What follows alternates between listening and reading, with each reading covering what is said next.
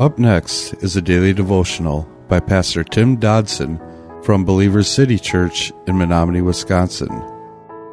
To subscribe to the podcast, visit burningdogradio.com and click on subscribe.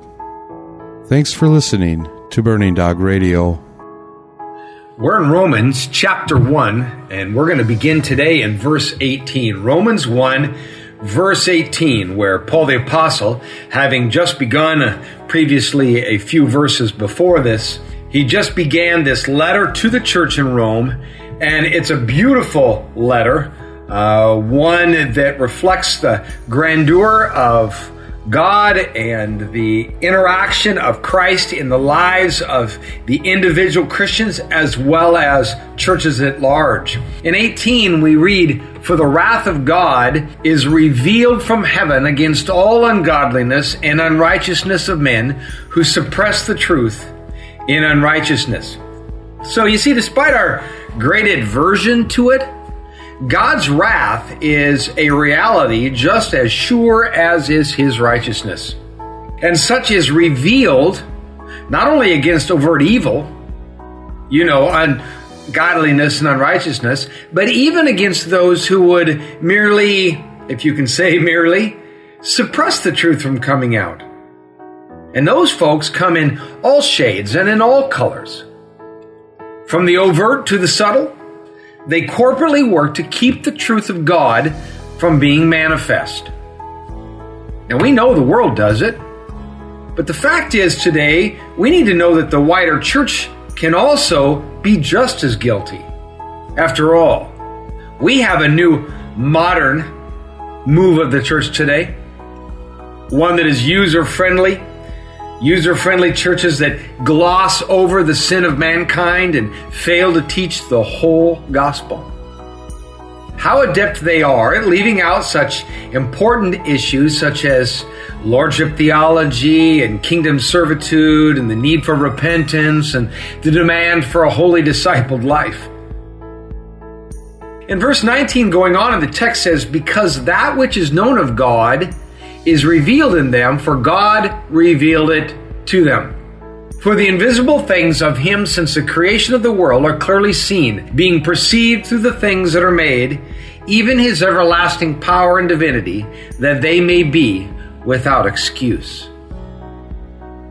Now, according to this passage, even those who have never heard of Jehovah God are actually without excuse, for our Creator God has placed in all of us the innate knowledge of his existence. This is why there really is no such thing as an atheist, only those who try so very hard to deny him and to reject his authority over them. We only need to look around us and we see the proof of his existence. Things that are made is the Greek word poema. This is where we get our word poem. We are God's poem. We are his work of art. We are the direct handiwork of God with a built-in acknowledgement and realization of our Creator. Therefore, every man, every woman on earth is truly without excuse. We know he's out there. Now, we may not know how to get to him or know of the Savior's love, and indeed, that's our calling to spread that information. But God? Oh yes, we know he's there. Perhaps that would explain why the flood story is so nearly universal throughout every culture around the world. John 15, verse 22 says, "They," that's humanity, "would not be guilty if I, Christ, had not come and spoken to them, but now they have no excuse for their sin." Verse 21 says, "Because knowing God, they didn't glorify him as God, and they didn't give thanks, but became vain in their reasoning, and their senseless heart was darkened." Paul begins this verse by again affirming that man knew of God and knows of God. Paul was not living under our modern ideal of an agnostic and ignorance of God. For planted inside of each of us is the knowledge that there is indeed a God. But to understand that there is a God and to glorify Him with our lives, well, that's two different things. Glorify means to praise, to extol, to magnify, celebrate, and honor.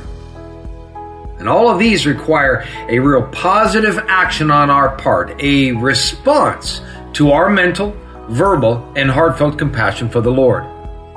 This is what God is looking for.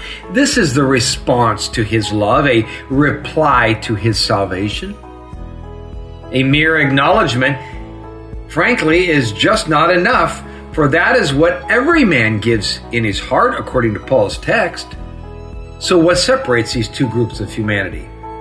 Well, one believes of, and the other believes in Jesus Christ and His salvation. The word new here, it comes from the word gnosko, which means to know through experience. And God was not short-tempered and He was not unfair. We have had a long time to acknowledge His reality. Man's thoughts became vain, meaning fruitless and without positive result. Thus the lives of men became empty and without purpose. The further they went away from God, the darker their hearts became. That was a daily devotional by Pastor Tim Dodson from Believer City Church in Menominee, Wisconsin.